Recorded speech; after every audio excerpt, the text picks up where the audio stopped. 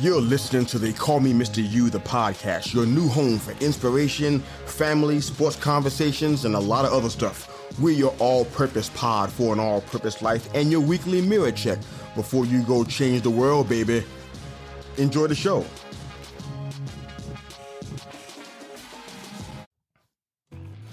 Hey fam, it's Mr. You. Please enjoy this brief perspective, specifically for your ears. It won't last long, but the impact will definitely be strong. We're keeping it all the way short. The greatest sport that wasn't. Trust me when I tell you this, guys. This wasn't planned, but the writing's on the wall. These podcast shorts are getting extremely popular and are gaining a lot of traction. These shorts are beginning to become, in content at least, the things that I don't normally talk about on our weekly episodes. And that excites me so much. There are a lot of topics and discussions that I want to have that normally I don't get to. And to be honest, it's a little bit frustrating. These podcast shorts give me a chance to go some places. So I hope you enjoyed the discussion. This one hits really close to home for me. It's very personal, but I always try to be transparent on They Call Me Mr. You, so I want to share this story with you guys. I really hope it provides perspective at least. Now, you have to be really close to me to know the story of my grandmother and I. We were really close. She definitely indulged me in a lot of ways, but especially about some of the things on television that little kids normally watched in my day. She would sit and watch it with me. She was so entertained by the fact that her only grandson was entertained. I'm not sure she knew anything that was going on that TV screen, but she watched it with me. I mean, I was a big fan of Bugs Bunny and Woody Woodpecker and Thundercats. I mean, she would watch this stuff with me. Voltron. I mean, I don't know what she was thinking about when she did it, but she was just there with me and she enjoyed being there with me, watching this. And that meant so much to me as a little kid.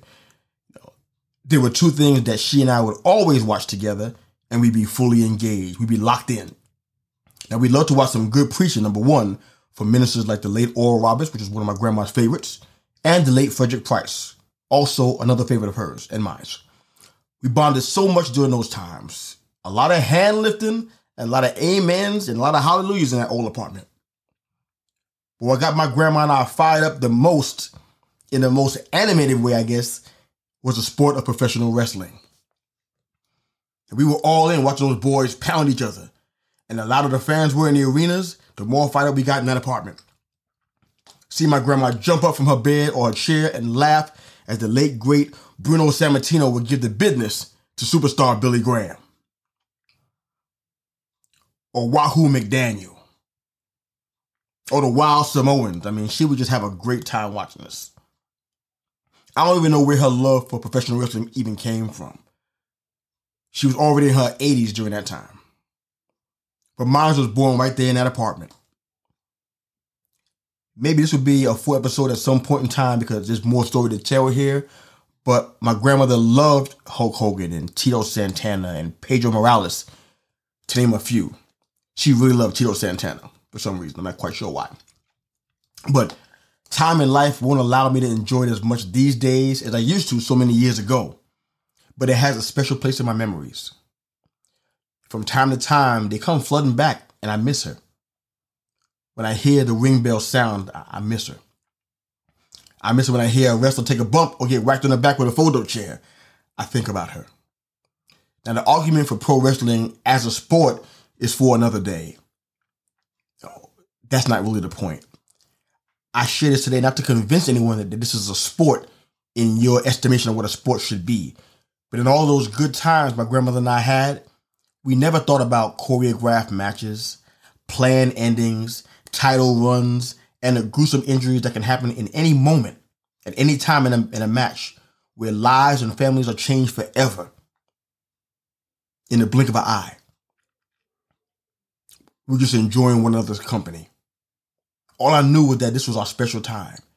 Chair shots and headlocks were our drinks. Figure four leg locks and body slams were our chips and salsa. It was our Super Bowl every single weekend, and we couldn't wait to be together, just to be entertained together. I would always spearhead the movement, I guess you could say. I would turn the matches on, and she would hear it, and she would come in.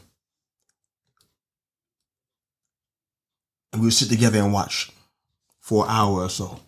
It's been nearly 5 decades now that this sport, if you will, has been in my consciousness. That's 50 years for my friends in the back. It's funny what we remember and how it makes us feel, isn't it? I watched wrestling since my grandmother went home to be with the Lord. I don't enjoy it nearly as much. I often glance off into space sometimes while the program is going on without me. Checking messages. Sometimes just thinking about her. My mind drifts to happier times, often. I felt a little spark when one of my grandchildren back in the day became excited about watching it with me. I felt like I was keeping some old memories alive, I guess you could say. It lasted all for a few weeks. You know how kids are. They find other things to be excited about.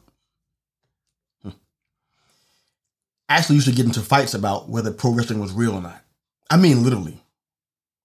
I didn't realize until years later that I wasn't fighting for a sport.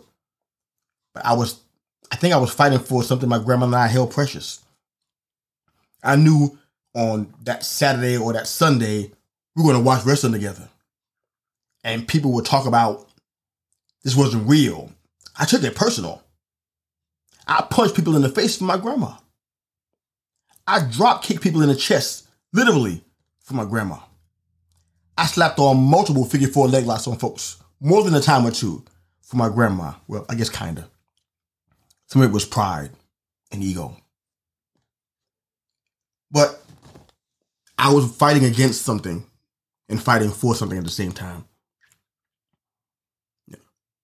Even in the years before she left us, she didn't even remember my name. She didn't even know who I was. I thought about all those years that we spent together. All those years that we watched wrestling together. And listened to some of the most awesome preaching I ever heard in my life. And in her latter years, she didn't even know who I was. But I'm so grateful for those years. Generations of people pass the tradition on to their children. But the tradition I want to pass along isn't to buy a ticket to WrestleMania. I want to pass on the tradition to cherish the memories you have with those that you love. That's the tradition I want to pass on. To cherish the memories you have with those that you love. Give your flowers to the living. Enjoy them while they're here. Make the most of every moment. It's why I fight for freedoms, financially and spiritually. It's why I do what I do. Because when it's gone, all you have left are fleeting memories.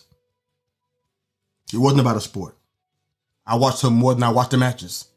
She made me happy when she was happy. The winner and still world heavyweight champion. Love you, Grand. Keeping it all the way short. Coach out.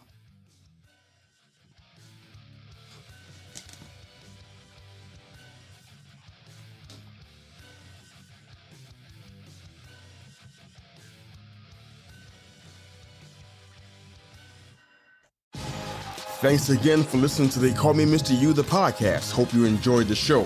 Please like, share, and subscribe to our YouTube channel for all of our full-length live episodes. And of course, if you're an audio listener, wherever you enjoy your podcast listening, you can find They Call Me Mr. You, the podcast. Hope you enjoyed the show. Go change the world. Coach out.